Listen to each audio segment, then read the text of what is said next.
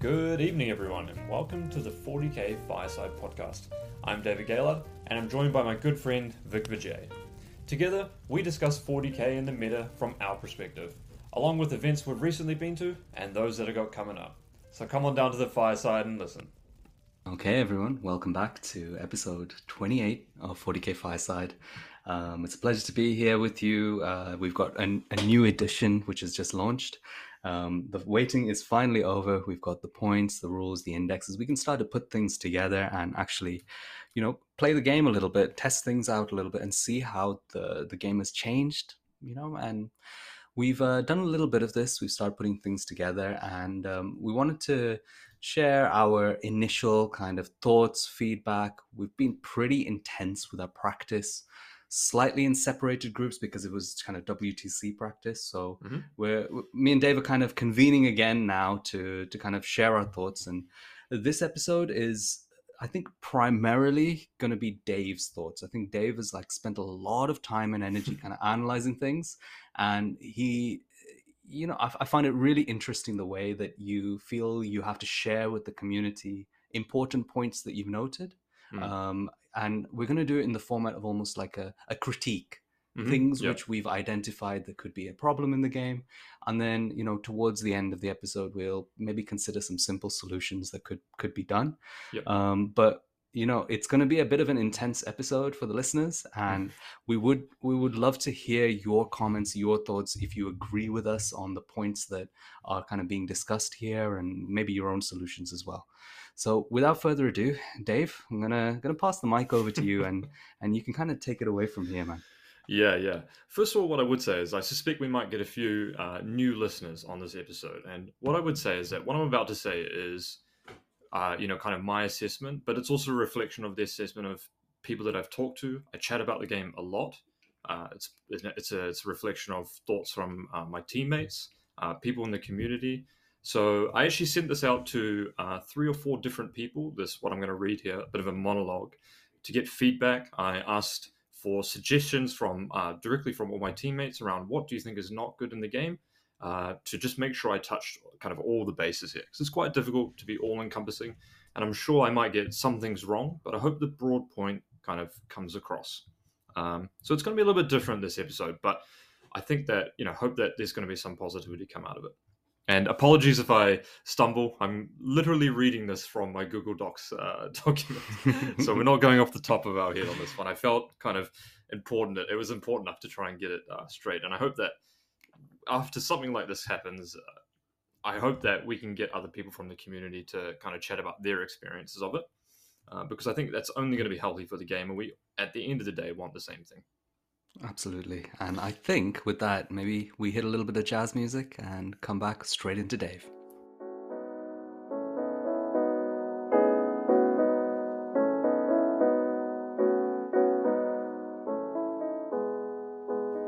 All right, we're back, and let's begin. This is entitled, much like the episode title, A Damning Critique of 10th Edition. I'd like to begin by saying that this episode might not be as positive as we try to be. Over the course of 40k Fireside, both Vic and I have tried to use our platform to influence aspects of the game and community for the better. And if there's anything to take away from this critique, it's that Warhammer is a fantastic game, although it's going to need a lot of work to improve. I'll be taking you through what I hope is a fair and balanced assessment of 10th edition. It will be split into 3 main sections: the core rules, army points, and faction identity. But we're going to cover faction identity sort of off the top of our head if we get to it. For context, I've played roughly 7 games of 10th edition to date. I've watched quite a few, and I've talked with both high-level players and community members about their thoughts of the state of 10th edition. I'm sure there's going to be a lot of people that disagree with what I'm going to say, and that's good. I hope it sparks some discussion. So after this podcast, we'd love to hear your thoughts on our critique and read what you have to say about 10th edition.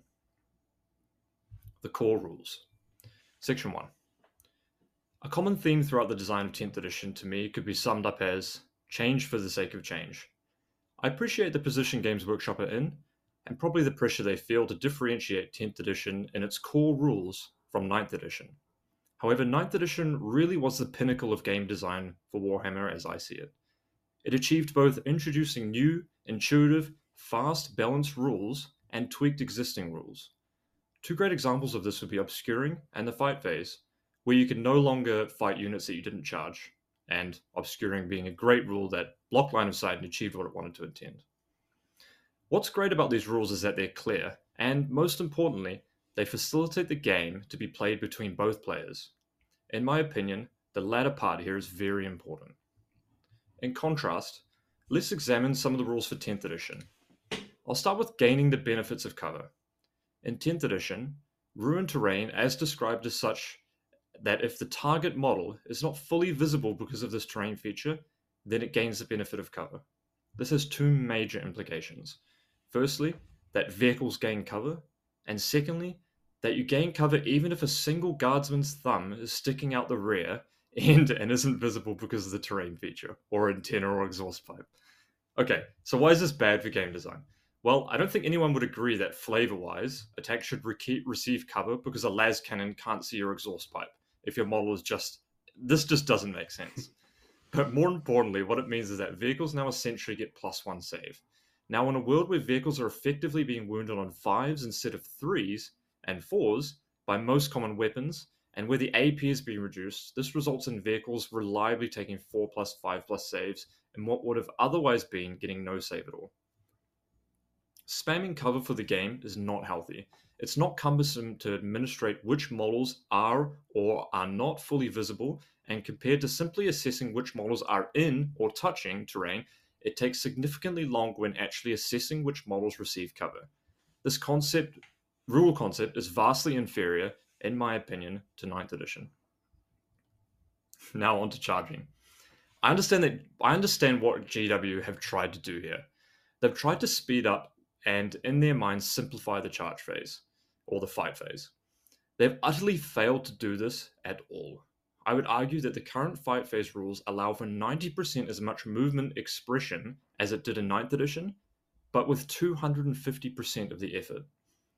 Very commonly across my games that I've watched, and talking with other people, have I noticed the very same trick done every single time. It works as follows. Instead of moving models that could base contact if you roll a charge high enough to do so, you simply move models that could not base contact where those models could have. What this effectively does is move block your own models so they can no longer be in base contact, then pile in and consolidate as per the rules. There are two fundamental problems with this. A, the same result is being achieved, however the consolidate and pile in rules actually have more administrative constraints when playing with them. B, doing this requires determining model-to-model extreme precise measurements of almost every model in your unit, and as soon as the player has picked up a model and moved it too quickly, it is no longer possible to determine where the model is or how far it exactly could go. In a competitive game, this is a nightmare to actually undertake, but it is required. You have to bring spare additional bases to demonstrate to your opponent where models could move in very precise movements. I think on average this probably takes 3 to 4 times longer than it did in 9th edition, and this is an already very complex phase of the game. Now on to flying models. A great aspect of playing Warhammer 40k with flying models is that you have the player agency to move them from point to point. You don't care how tall that ruin is, you just fly over it. Now what's wrong with this concept? Well, frankly, as someone who played almost no flying units, nothing at all, it was flavorful. I enjoyed it. It was thematic and competitive design choice into what units you could pick and play. Now, granted, do I think that some fly units were still pointed a little too cheaply? Yeah, speeders, yes, but simply increasing the points cost to account for that benefit takes 15 minutes of work. Now, what do we have now? Oh, look at my Winged Hive Tyrant, a huge model with a very large wingspan. Now that he can freely be shot and targeted, now has to rotate his wings to get around ruins instead of simply flying over them, which fundamentally reduces his move characteristic to 0. Yep, that's right, 0. Because you're never going to be able to play this model, in a competitive standpoint at least. The most devastating of them all. That's right, devastating wounds. We of course had to get there. The difference between the rich and the poor, the haves and the have-nots. Don't have devastating wounds in your profile? What are you doing, mate? How do you expect to be able to kill a wide range of any possible target regardless of its defensive profile? So I didn't play Warhammer back when D weapons were around, which was, as far as I understand it, the ability to instantly destroy a model depending on your dice roll.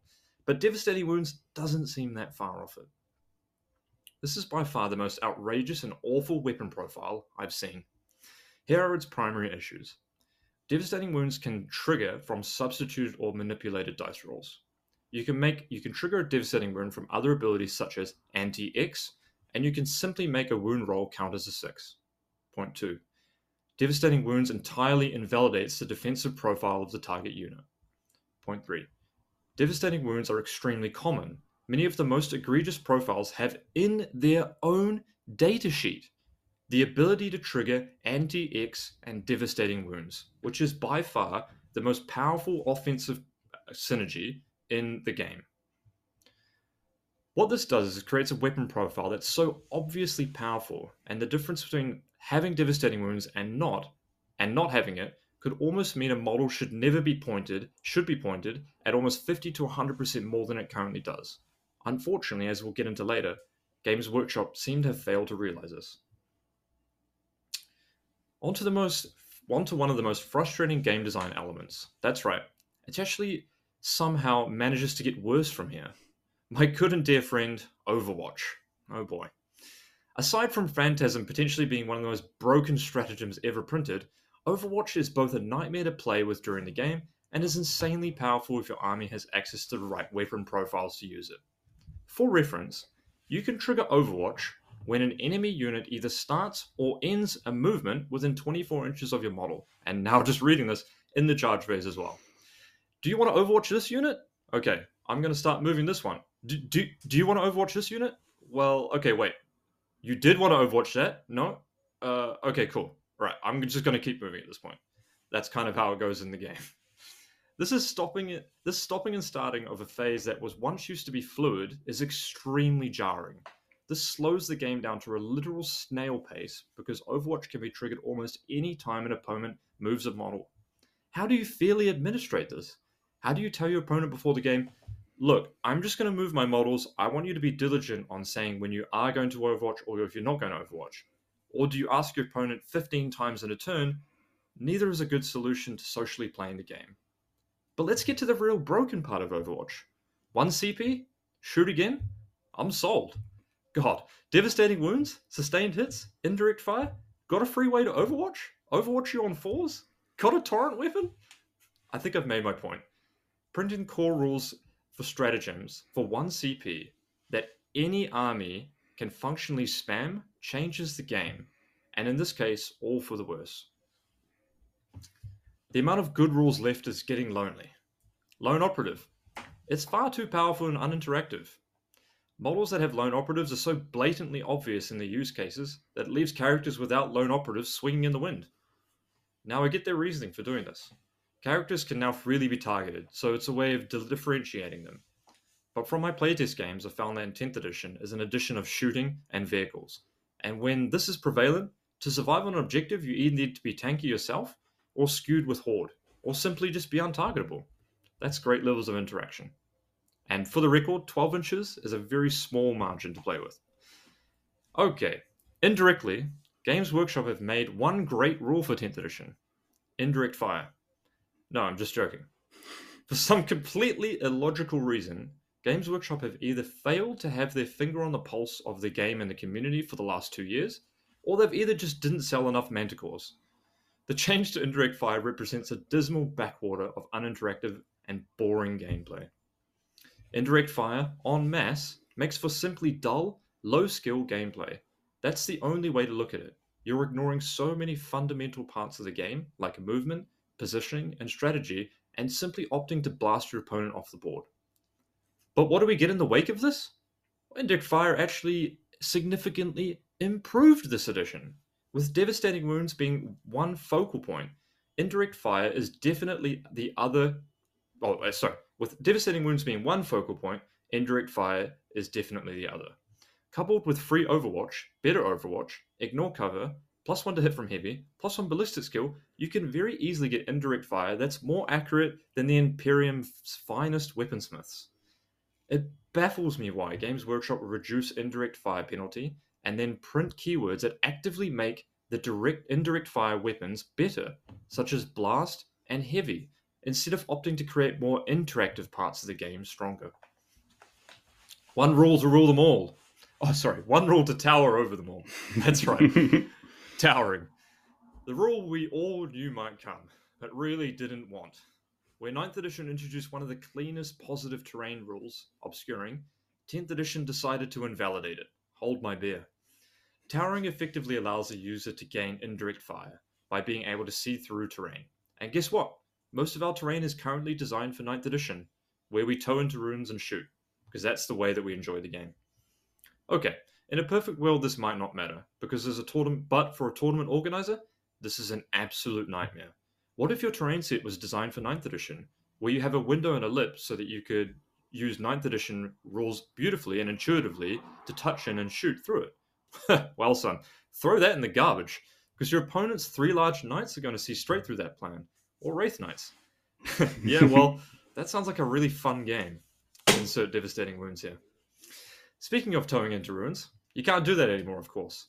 Have a large Rogel Dawn tank that wants to navigate across the board to see through a ruin? No. You have to be wholly within the ruin to shoot out of it. How does that make sense? If your antenna is simply sticking out, you can't see through the other side? Well, I guess you can't see that Nurgling an inch in front of you, but it can see you. I think there must be some kind of canoptic mirror in the way where both players can't actually see each other, but one player really can. Oh well. Okay, let's take a breath for a second, because I've covered a lot of rules here. If you're still listening and haven't left to go play a game of our beloved 9th edition, here's a summary on the core rules. There are 0 identifiable improvements from 9th edition core rules because of what appears to be change for change's sake. Point 2. Every model in the game has cover, especially vehicles which already have good saves, and the AP of anti-tank has gotten worse. Point 3. The entire fight phase has been drastically nerfed into oblivion to the point where you might as well just give up because of how terrible it is to do movement. That's if you make it across the board without being overwatched. Point 4. You'll spend 15 minutes of each game asking your opponent if they want to overwatch your models. And if you don't, your opponent is probably going to miss the opportunity and then ask for an awkward takeback. Point 5. There's no point in flying over to Las Vegas anymore, because your flying models have to move around terrain, which is both a thematic loss and completely hampers 50% of existing models. That's point 6. Devastating Wounds is by far the most egregious weapon profile ever created in recent times. The ability to trigger additional rules creates creates armies that have and have-nots. Indirect fire is boring, poor game design, spammable, and far too powerful. And you'll need your uninteractive lone operator ability to even survive out in the open versus it. Alright, that's the core rules. I've covered the core rules. But, unfortunately, it gets worse. Like Yes, a child's... Yes, it does. Okay, I'll just continue reading straight. But sadly, Yeah, it gets go for worse. Like a child's macaroni painting, Games Workshop have somehow managed to release the most confusing, undirected points release I've ever seen. Into the garbage wasteland of the 2023 points index. Wherever you go, it's garbage. If you compare similar units across factions, you get drastically different results for almost no reason. Take the Manticore, which is only 105 points now, and compare that to the Admech Scorpius Disintegrator, which is 195 points, almost twice as much. They both fulfill the same indirect fire rule, but arguably the Manticore is actually better than the Disintegrator. So why does one cost 90 points more? Point 2. Aldor is far too cheap across the board. We all know that. Great. Knights, for whatever reason, are so cheap that they can literally stat check opposing armies with the new army-wide rule of always benefits from cover, and and shoot you where you stand with your towering models. Fantastic. It gained 2 army-wide rules, just from the core rules, and then also got significantly cheaper. Who was one of those terrors of the end of 9th edition? Desolation Marines. You hide. I shoot you. You come out. I shoot you even better. But wait, surely these guys didn't get cheaper, because their data sheets actually got better. Yep, they went down almost 50%, from 185 to 120. But compare that to Sisters' Retribution squads with their mighty melters. Hold up. Why are Sisters 10 more points than with the weapon loadout that's 20% as good? Boggles my mind. Okay, here's a funny but direct example. The Carnifex and the Horrisphex are in the same codex. They're both gribbly big monsters. However, they both cost 125 points. The Horrisphex? Well, for some reason, that's got 6 more wounds, 2 toughness, and far more output. Which are you taking? No brainer. The Imperial Guard Valkyrie, 200 points, up from its cheap 140 for your bolters and transport plane that no one ever played, relegated to the Dace Dustbin of history. Skitarii Rangers, more like Skitarii Space Marines at these prices. Get them while they're hot garbage at 125 points for 10. There's absolutely zero justification for these points. There's no clear direction or balanced philosophy where you have some units at the same cost being significantly stronger. Somehow Games Workshop have undergone the tall feat of not only being inconsistent with the points balance between factions, but they've actually managed to be so inconsistent within the very faction itself. Does the left hand even know what the right hand is doing? The only possible conclusion I can draw about the balance philosophy here is that Games Workshop has outsourced their game balance to the psychiatric ward. That's the main conclusion I've heard from people. Sheer and utter confusion. Whatever datasheet someone looks at, there's one right next to it that's either mangled and decrepit because it's 200 points more than it used to be, or it's pointed exactly the same as another model, but has simply 6 more wounds and 2 more toughness. Sadly, I think Games Workshop should be embarrassed at this point of the game design. Frankly, it's lazy, unpassionate, imbalanced, confusing, and it leaves me with a sad feeling because we've devolved back into a Games Workshop design company that we had 4 years ago. This is really sad because over the last 3 years we've had continuous improvement from Games Workshop. You can just tell as a competitive player they're really trying to develop the company, and these things aren't easy. But in my view, after reading the dumpster fire, we're straight back to square zero. They're back to a square community. We're back to the square community-led balance changes corner, which frankly is less than square zero. And even 18 pages of designer commentary couldn't fix that.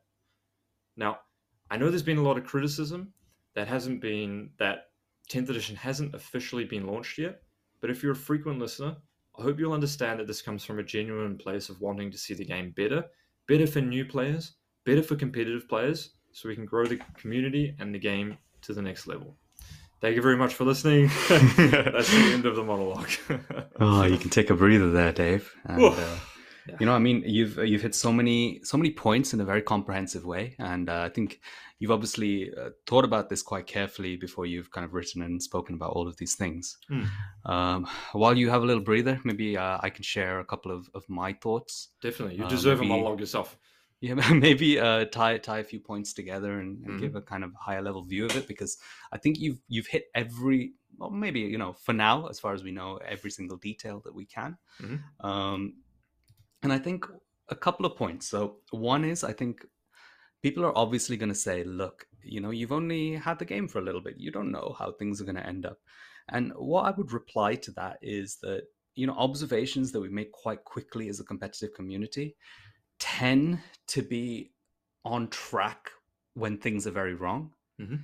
Maybe sometimes finding the very good things, that takes a little bit of time. People, you know, kind of, oh, look, this combo has suddenly come up. We missed this one. That seems pretty good. Even that is reducing an amount of time for people to identify with how popular talking on Reddit and content creators are now. So I wouldn't write off these points simply because we haven't had it for a very long period of time. I think there is a lot of correctness in what you've said there. The second point I would make to tie everything together is, especially from my experience, I felt that, and this is the fundamental point of why we play Warhammer 40k, is that the games don't feel very fun. That's a feeling. And to try and break down why I have that feeling, I thought about what is it about this game that just feels kind of boring to play. And I think a couple of the design decisions, or maybe the majority of the design decisions that you've mentioned there, combined together to create a game where melee is not very effective. Yeah. Melee is one of the most interactive parts of Warhammer 40k, where people actively trade things with each other with the ability to interrupt, position their models in certain ways, defend themselves from it with lots of little tricks and abilities. They've done a issue by dropping the output of melee so much and increasing the melee control in the game by a lot. Yeah.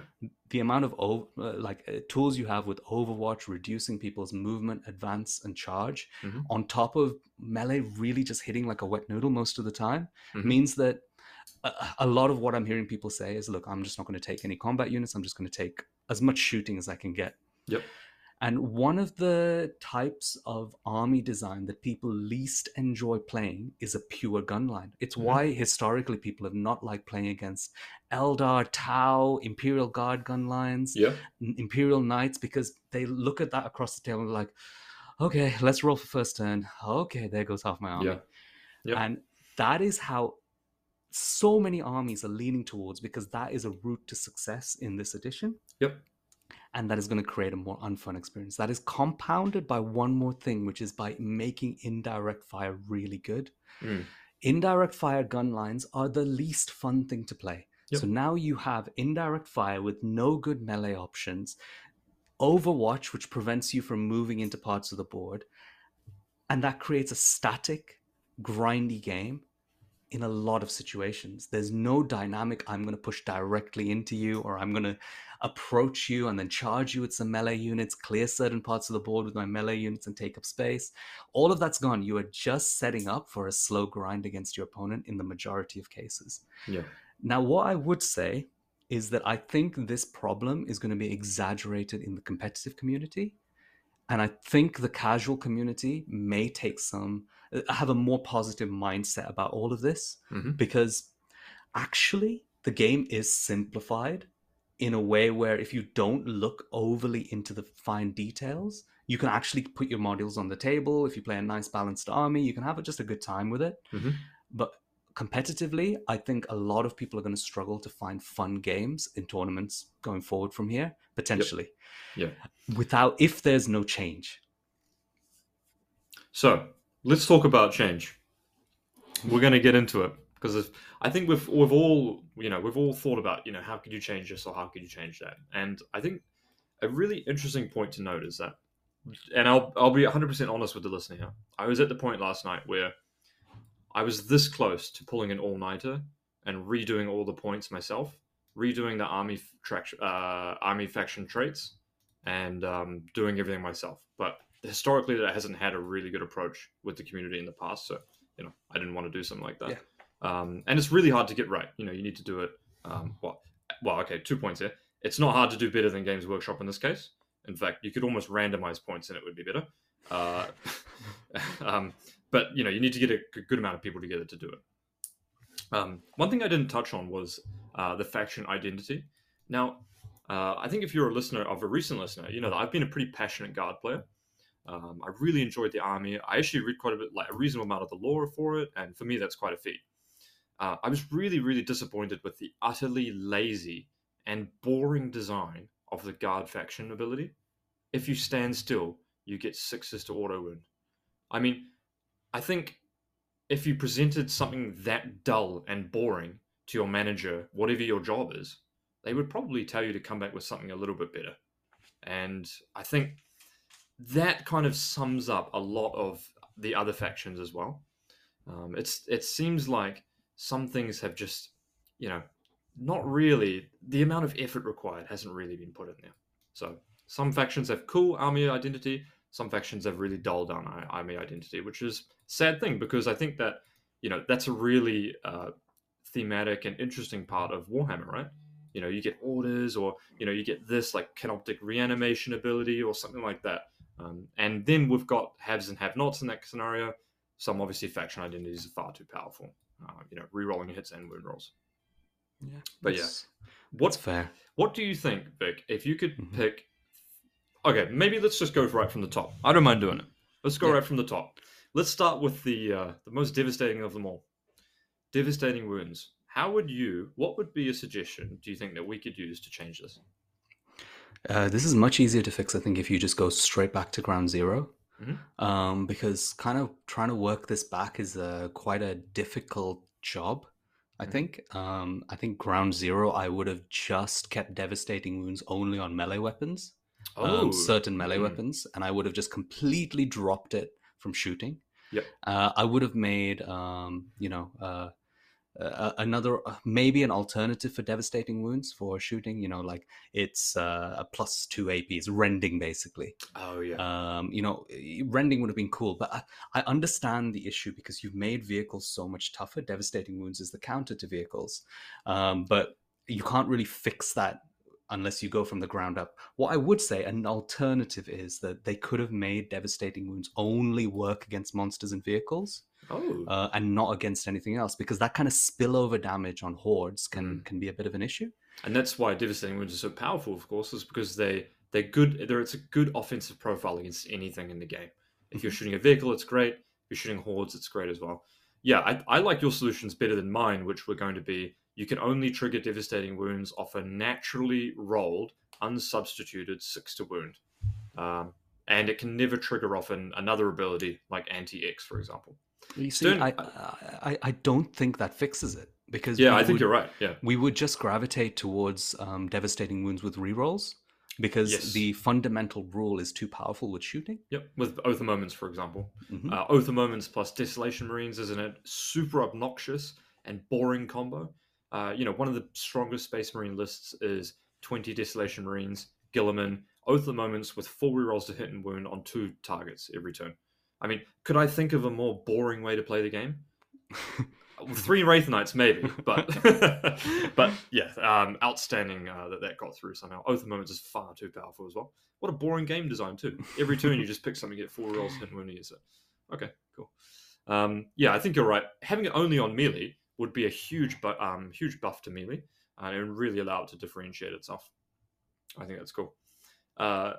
Okay, how would you fix the benefit of cover? Do you see the benefit of cover as an issue? Kind of both administratively and or how powerful it is, or what's your take on that? I'm actually okay with an aspect of it.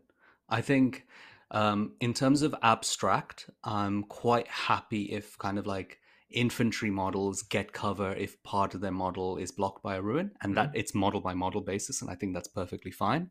I also like that the visibility rules basically give obscuring to ruins of all sizes. Mhm. I think that's also good for most terrain sets. I think it becomes a little bit of an issue because actually I would give a critique of 9th edition here and say that the dense cover rules were not very good in 9th edition.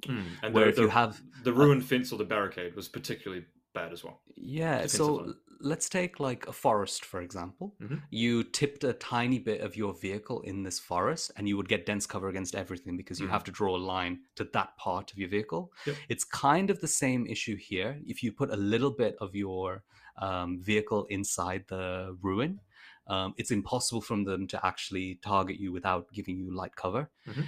And I would probably make it that vehicles do not get light cover.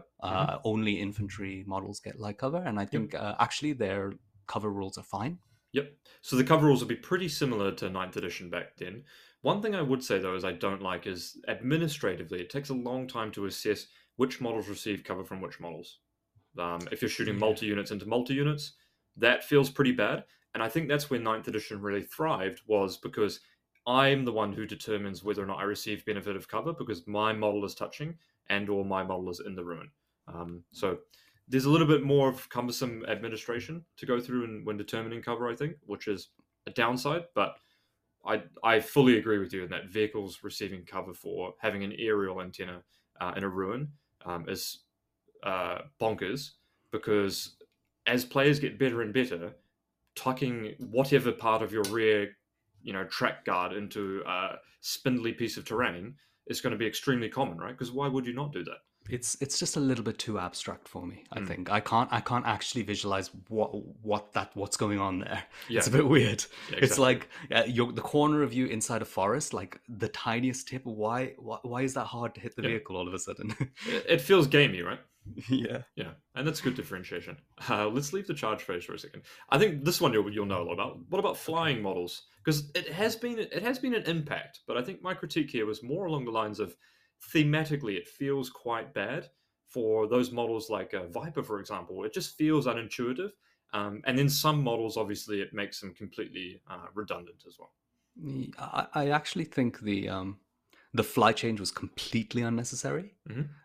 I think they kind of did the correct thing by reducing the movement of a lot of units. I don't know if you noticed that. Yeah, I did. Yeah. Just kind of like a -2 across the board in places. And Hmm. I actually think that would have been fine. Just do that and keep the same fly rules. Everyone was perfect. Well, everyone says, oh, fly is so strong. Mm. But infantry already moved through ruins anyway. Yep.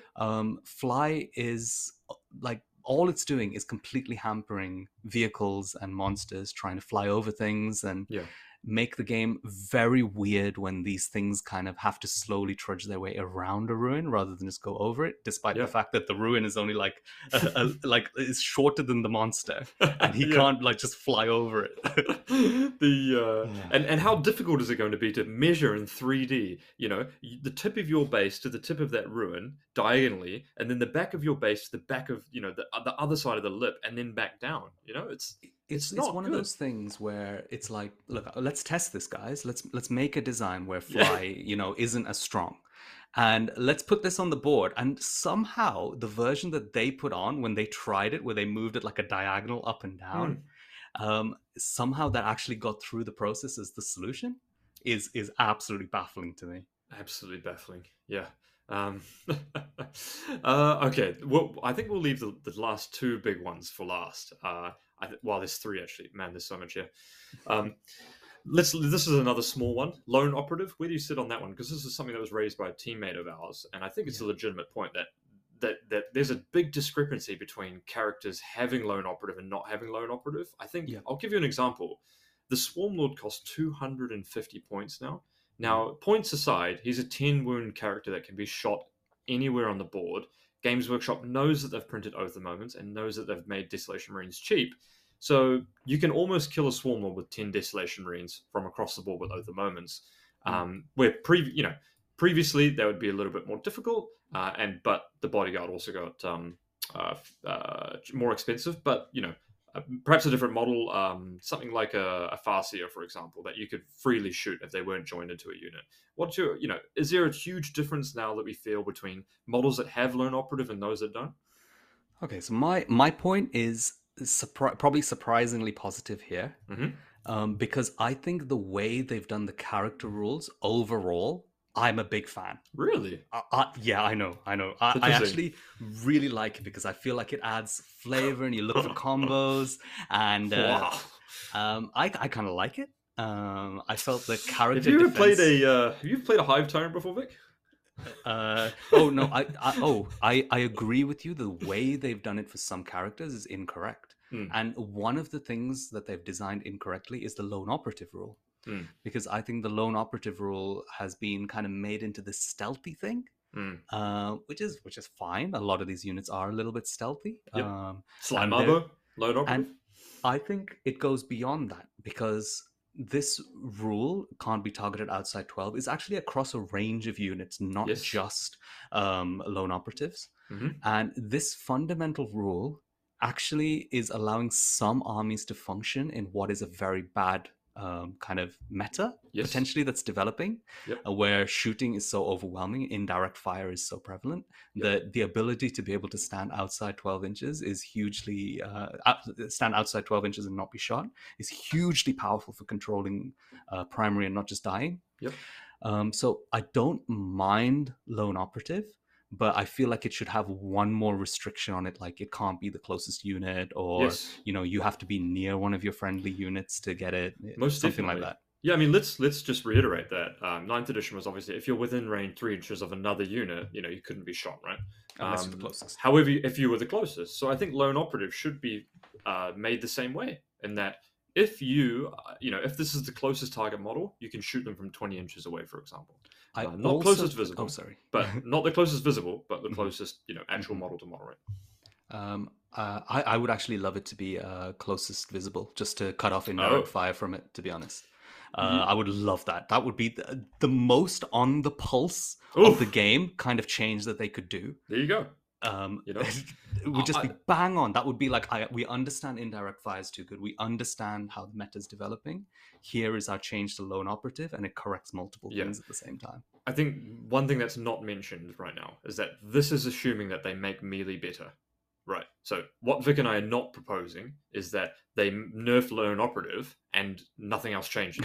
Like, we want to see melee get substantially better. In fact, we want to see melee usable. In fact, maybe out of all the games I've played and watched, I've seen about one or two combats, and they were 20 Kriegsmen charging 20 neophytes or whatever that deep struck 3 inches away from me. No, it's very hard to do any kind of melee. Very And then tough. when you get there, like even the most premium melee units just kind of don't do anything. Yeah. Let's talk about getting there, though, Mhm, because you got to get through Overwatch. mhm. This is, I think, the single most defining stratagem they maybe have ever printed. They have given the stratagem access to every army. Whatever you're playing, you can Overwatch someone because it's a core part of the game. And they've printed. I don't know if they like knew that they were going to make this mistake, but when you print something that triggers 20 times in each player's turn, and everyone has access to it, it's going to be kind of difficult to track because it's just, oh, I could do this now. Oh, I could do this now. Oh, do you want to do this? Well, I don't know. It's been a centrally game defining part of how games play, what units I think will be good. I don't know. Have you had similar kind of thoughts, Vic? Or experiences, I guess? Um, I think so. My understanding, and I've heard a few like comments and things from people in the know, people who may be involved with it, that this was kind of done to slow down the game, improve the survivability, cut off areas of the board that things can enter. And I What? think it's exactly, see, the what response is the fact that it potentially is doing exactly the opposite. It is slowing down the game in a way because But why you would you want kind to of slow the game down? to but I don't agree that it's necessarily increasing the survivability of things. And I also think that um it kind of it's written in a way that it's too powerful. The restrictions are there's not very many restrictions except for the can only hit on sixes. Hmm. It's done at 24 inches, which is too high. It's done at multiple moments: start of move, end of move, Yeah. charge, setup. Set up. Yeah. It's a 24-inch kind of Auspex scan for everyone. Hmm. And You can use it, while and you can use it multiple times because there are multiple stratagems that say you can specifically use Overwatch more than once for zero CP. I think, unfortunately, it's another factor that really pushes melee out, Hmm. and forces us into having very powerful shooting as the main archetype of this edition. Yep. I think it's a big miss, the design on this one. I think it's not going to be a positive experience for people. People are not like, cool, I'm setting up my Overwatch position. I don't think it's going to work like that. No, they're going to be like, "Oh, Oh, fine. hey, Steve, I could have Overwatched you there. Do you mind if I Overwatch you?" Yeah, okay. I've got sustained hits 3. I rolled a 6. And I do I critical get hits on 4 fives. hits. Yeah. Oh shit. Sorry. Yeah, Steve, your melee unit's dead. Yeah. I mean, I guess you were still 20 inches away, man. So they probably weren't going to charge me anyway. Obviously, the powerful combination here is you can use it with torrent weapons as well. And with torrent weapons, this is literally 1 CP shoot again. What you do is, you want a really easy combo. You take Zinch Flamers, 6 Flamers, an Exalted Flamer. You deep strike them within 3 inches behind, which is really hard to screen. And then all of a sudden, you flame one unit. All of your models are within 12 inches of another unit, and then or multiple units. Your opponent can either choose to move them or not move them at all, and then you just get to shoot again for 1 CP. Yeah. Really, really busted. And then, of course, if you've got Fate Dice or Miracle Dice, I even more. think the correct and thematic way of doing this, because you see, I think what they've tried to create is this situation like in Kill Team or in their Grey Knights computer game where you pick a unit and they set up for Overwatch and they control the space. Anyone walks into it, you shoot them. And I would have loved to have seen it be like a 1 CP stratagem. You don't shoot on a turn, but if an enemy unit comes within 24 inches, you can then hit them on sixes. Yeah. So you've kind of pre-set it up. Yep. I think that's cool, thematic, and it might work because like your flamer unit that's just set up Let's say, it sets up for this action and it's hidden behind around a wall. In Deep Strike, it's got behind enemy lines and it's just there waiting for someone to dip in around the corner, Yeah. and you shoot them. Yeah, I think that'll be a much more fair way. I love the suggestion of making it so it would be an action that you would do. So you deep strike in, or you move your unit out. It does the action, and then your opponent knows. Okay, well at least I can do it there. But it's too often that Overwatch is shoot again. That's the fundamental problem. Yep. You think Hiveguard were broken 2 CP to shoot again? Overwatch is a generic stratagem that anyone can do. Yep. It's very frustrating to play against, and it's very cumbersome to play against as well. In my experience, definitely it slows the game down significantly. Especially, and I think that as people get better, they will design lists to use Overwatch more extensively. It almost becomes a game of Overwatch at some point, aren't we?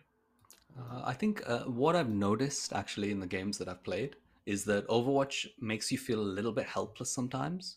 Like all your tactical nuance kind of it's okay, but it doesn't really matter. Look, I'm just moving my unit here. I know it's going to die to Overwatch. Yeah. Okay, let's move my next unit in, and it adds to the lack of fun in the game. But I'll be really interested to hear what the comments say about Overwatch. Yeah. Because I would be really amazed if there's a mixture of opinions or if everyone dislikes Overwatch. For sure, yes. I think this is going to get mixed ones as well. Towering, are you a fan? What's the go with this? Because previously we had, obviously, if you're above 18 wounds, you can just be seen regardless, right? Yeah, this is a really stupid rule. This is one that truly confuses me. Like, I don't understand why Knights needed this. Was there a problem with the previous Knight design? Like, was it already not something that could be made good? Like, Knights at the moment with the current points cost that they've just been given will be good without towering. Yeah, for sure. And they'll be fair and balanced. There is no need to mess up everyone's terrain sets. Yes. And create such an unfun experience for everyone by introducing towering. This one is, I think, out of everything, it maybe doesn't have the biggest impact on the game, but I think it's one of the stupidest game design decisions they've made. I can see you, man. Like, by the way, I mean, my knight isn't taller than this terrain feature, but I can see you because I have towering. Oh, okay, yeah, go shoot my marines, man. That's fine. Yeah, cool. Yeah, well, I'll shoot with all my Volkites, my knight tyrant, and you did, man. Baffling change. I feel really sorry for all the tournament organizers because this is completely in the face of how 9th edition was designed. So imagine if you're a tournament organizer, imagine you own 500 sets of UKTC, and all of a sudden a rule comes out that potentially breaks your main terrain format. Or even just people with beautiful terrain, which they've designed with actual windows and things in them, which look good, which is a big benefit of skewering. And to be fair, a benefit of their current visibility rules outside of towering. Yes, I agree. Now, we're getting... okay, so we did... indirect fire. My take just picking the topics that are annoying me more and more. I see the order of this. I mean, you said that towering was the most stupid, but is it actually indirect fire? I think the indirect fire is the stupidest change because it goes in direct face of their previous knowingly successful rules change. There was a point in 9th edition where the indirect fire penalty didn't exist, and Games Workshop introduced what actually I think was universally liked as a good change for indirect fire. -1 ballistic skill, and not -1 to hit, and then +1 save, not cover. So you get cover and save. I think this was a great change to the game. It really toned down indirect fire. Indirect fire was still useful, but it wasn't as powerful. It didn't feel like you'd get blown off the board with indirect fire. I mean, Desolation Marines came along and subsequent things, but why did they make it better, Vic? No one likes indirect fire. No, I don't even like it, and I'm probably going to have to play 3 Manticores and 3 Basilisks, right? And that's like 650 points. So that's nuts. And the thing is, like, forget everything else. Forget how good they are. No one likes it. No one likes playing against big knights that can see through windows. Just like consider that and make the rules appropriately to that.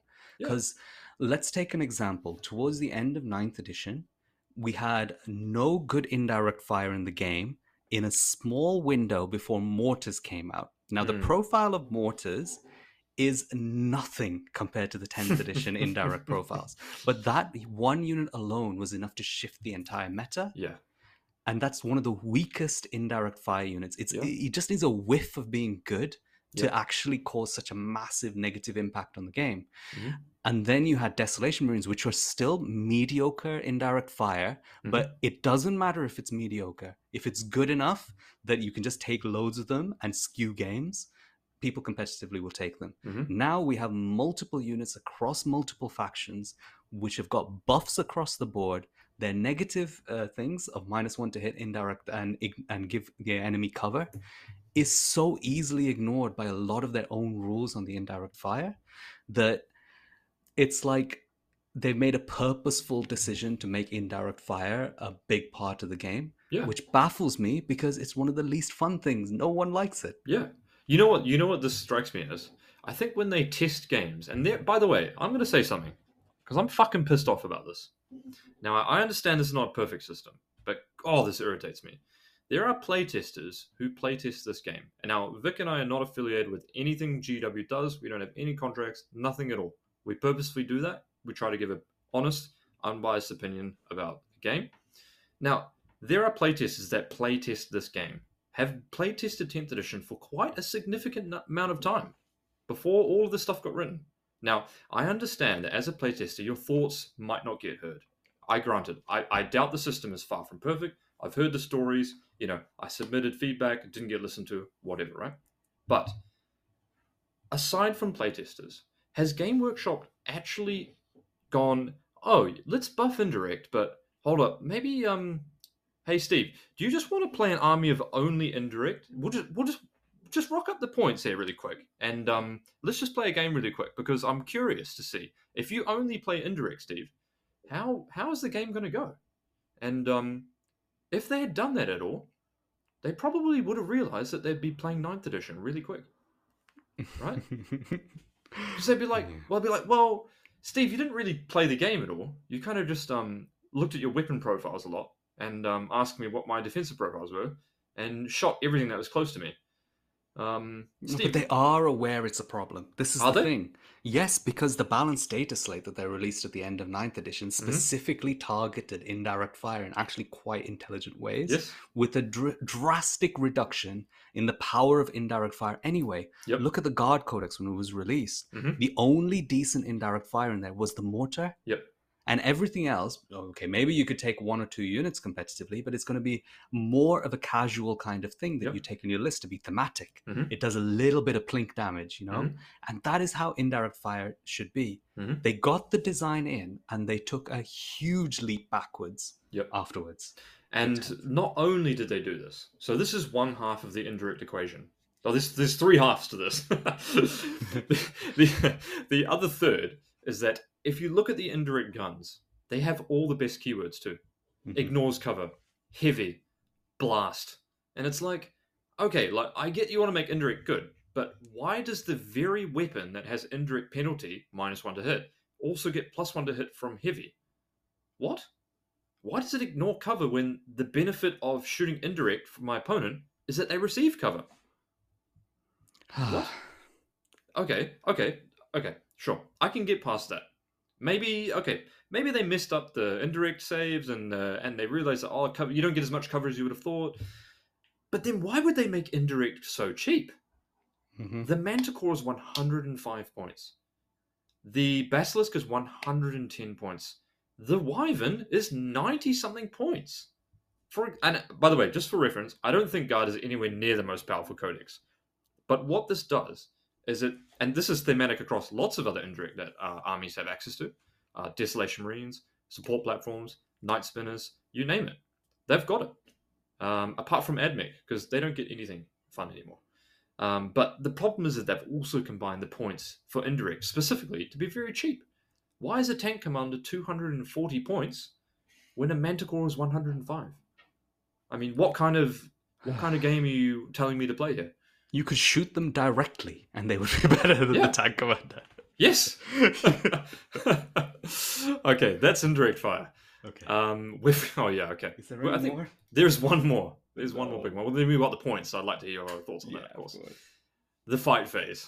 Now, Oh, okay. No, I'm more positive than you on this one. really, I'm very disappointed with the power level of melee. I would. But Okay, I'm but okay. go on then. Hit There's me. two. There's two separate points here. Mhm. One is the power level of melee. That's Mhm. fine. My critique here, just to recap, is more about the fight phase rules design set Mhm. is more convoluted, 250% more difficult to do and administrate, but achieves 90% of the same outcome. Now, you may not have gotten to combat too much with your Wraith Knights, Vic, but I'm just teasing. Go on. I mean, I would say that I personally think the ninth edition fight phase rules were not perfect. Mhm. I think they allowed for a huge amount of skill expression, but they were very unintuitive in the way that you could charge a unit, but then half of your units going off in completely a different direction. Mhm. And I think they've gone some of the way towards correcting that. And what they've got wrong is a few factors. The fact that you have to go into base contact, but you can pick the order of models that go Yes. there means that you can you can play around it and make it work, but that's not what they were aiming for. So they haven't achieved their goal. Well, I'm pretty sure they haven't achieved their goal with this. They've just made it much more complex for the players and kind of just seem a little bit weird when you're playing it on the board. Mhm. I think they did the correct thing by removing the pile-in move, the consolidate move. Mhm. I think that's perfectly fine. All they had to do for the ninth edition rules was say that you have to move closer to the enemy model in Yep. your charge move Mhm. and remove the pile-in move.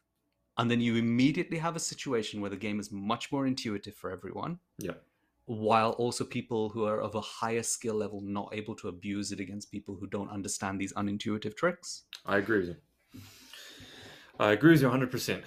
The rules as they currently stand are difficult to interpret, and they're difficult to do correctly as well. And by do correctly, I mean, yes, charge my units, block my bases so I can do this and do that and do that. Because that's the way that competitive players push the game. That's the point of being a competitive player, is to get better at these phases of the game. Something I've had to do a lot. And yeah, But it's tough. you know what, Dave? I think all they've done is compound the issue of how bad melee is. Yes. It's like, definitely. Yeah. melee is so bad, so the fight phase is unimportant. But let's say you want to try and do some fight phase stuff. It's going to be a pain in the backside to try and do it. Yeah, exactly. So maybe this won't matter so much because, what melee units are you really bringing? Yeah, it doesn't. It literally doesn't matter because melee is just so bad in the game at the moment. Would you say... Now, this might be a bit of a bold statement because I think very fairly we said that the secondary system and primary system was very fun to play, right?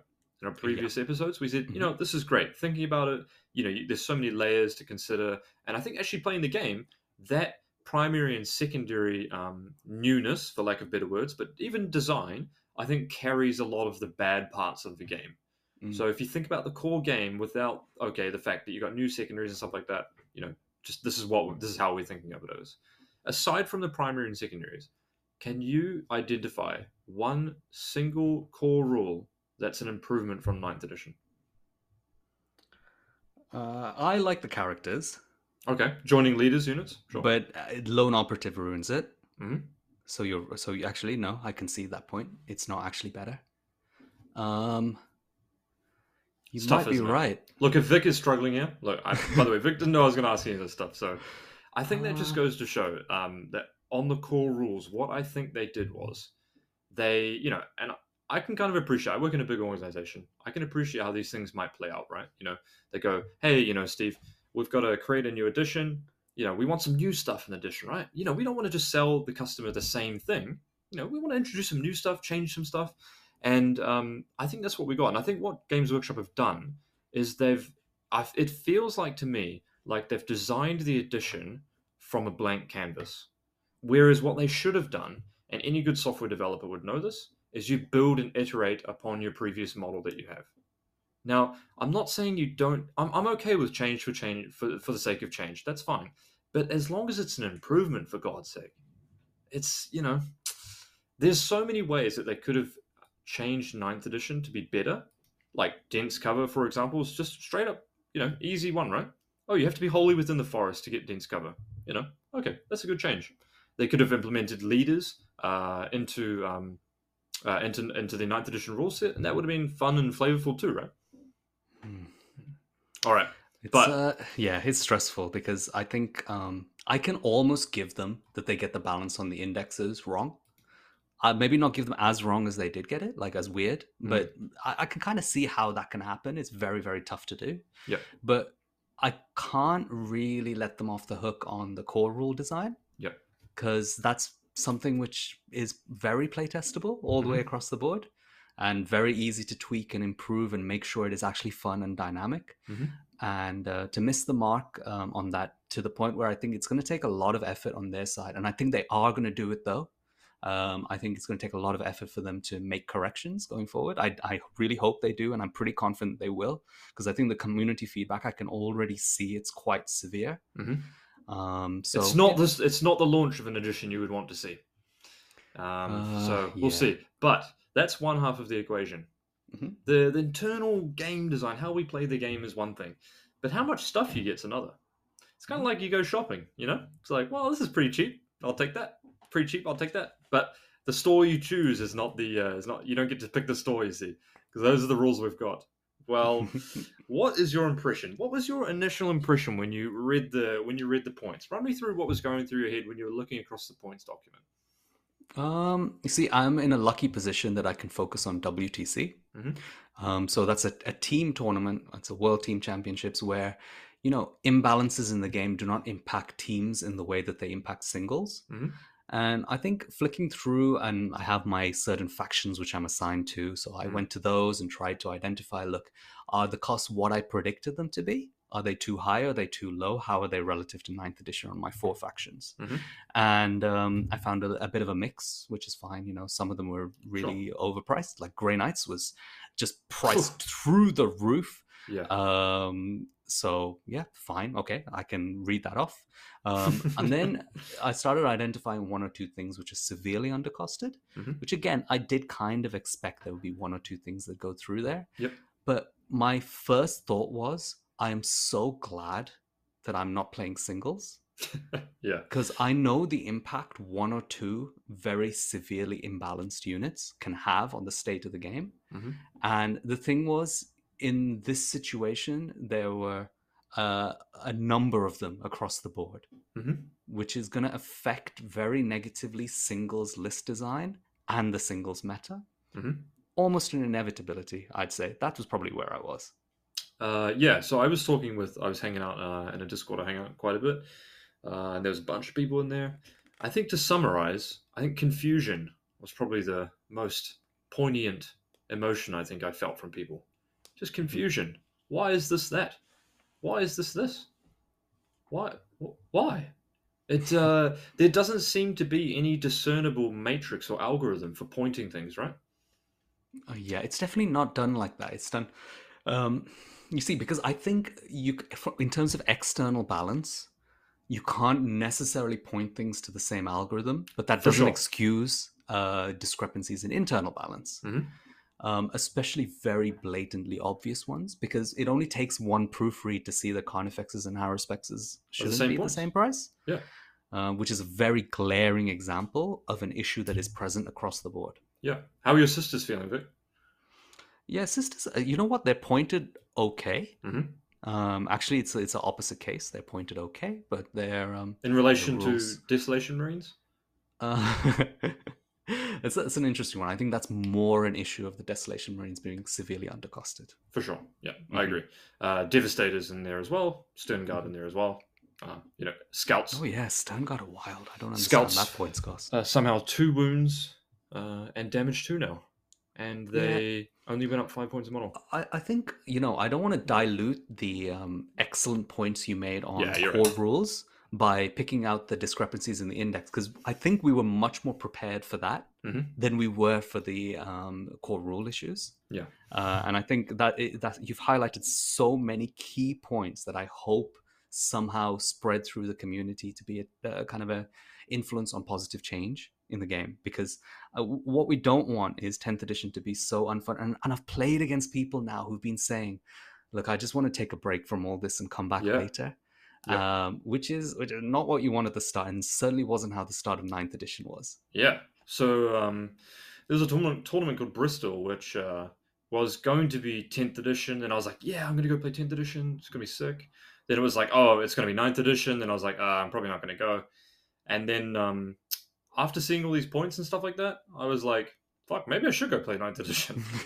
And I think in a couple of months' time, people, if there's no change, we had a meme in our team chat. I think I started. I said, look, guys, 3 months' time from now, people are going to be like, yeah, anyone want to play a game of good old 9th edition? Which is, I think, summarizes all the points we've tried to make here. Is that I think, given the development we saw of Games Workshop as a company over the last 3 years of the edition, really positive developments. And Vic and I have sung the praises of Games Workshop where they've done really well. So that company to produce something that is such a wasteland of garbage is surprising. It's very odd. It's not what we expected. We had some early indication signals, but we also had some early indicational signals that things were going to be good. They changed Stern Guard beforehand. They did make changes to support weapons, as we've heard, and War Walkers beforehand, unit sizes and points. So here's hoping that Games Workshop work as swiftly and as agilely on the fundamental core rules of the game and the point systems. Games Workshop, if you listen to this, there are a plethora of people that would just be begging to help you balance the game, because you are the one authoritative figure on how the game should be played. And there's no reason, there's no excuse to have an imbalanced game to this degree, especially after we've come from what is maybe a Goldilocks field of competitive spirit. I think we'll end it there. It's been Fireside, episode 28. It's been the rant-a-thon. I feel like we've had a good discussion. It's got to get out there. If you've got your thoughts, let us know. Post on the Reddit, post on the YouTube. Even if they're contrary, say, Dave, look, you're a total jackass. You ain't played shit. This is the best game ever. I fucking love this game. My friends overwatched the shit out of my friends. I think that's the key point. Yeah. We're so passionate about it because we do really love the game, and all of this is just a push towards sharing our thoughts with the community and getting people to discuss things, and we know community response creates change in the game, so let's see what happens. There we go. Jazz time. Boom! See you guys. You've been listening to the 40k Fireside podcast. If you really enjoy our content, Vic and I would greatly appreciate it if you left a like, comment, or subscribe to our channel. We also really appreciate if you leave a review or comment on one of our social media posts as well. Have a good evening.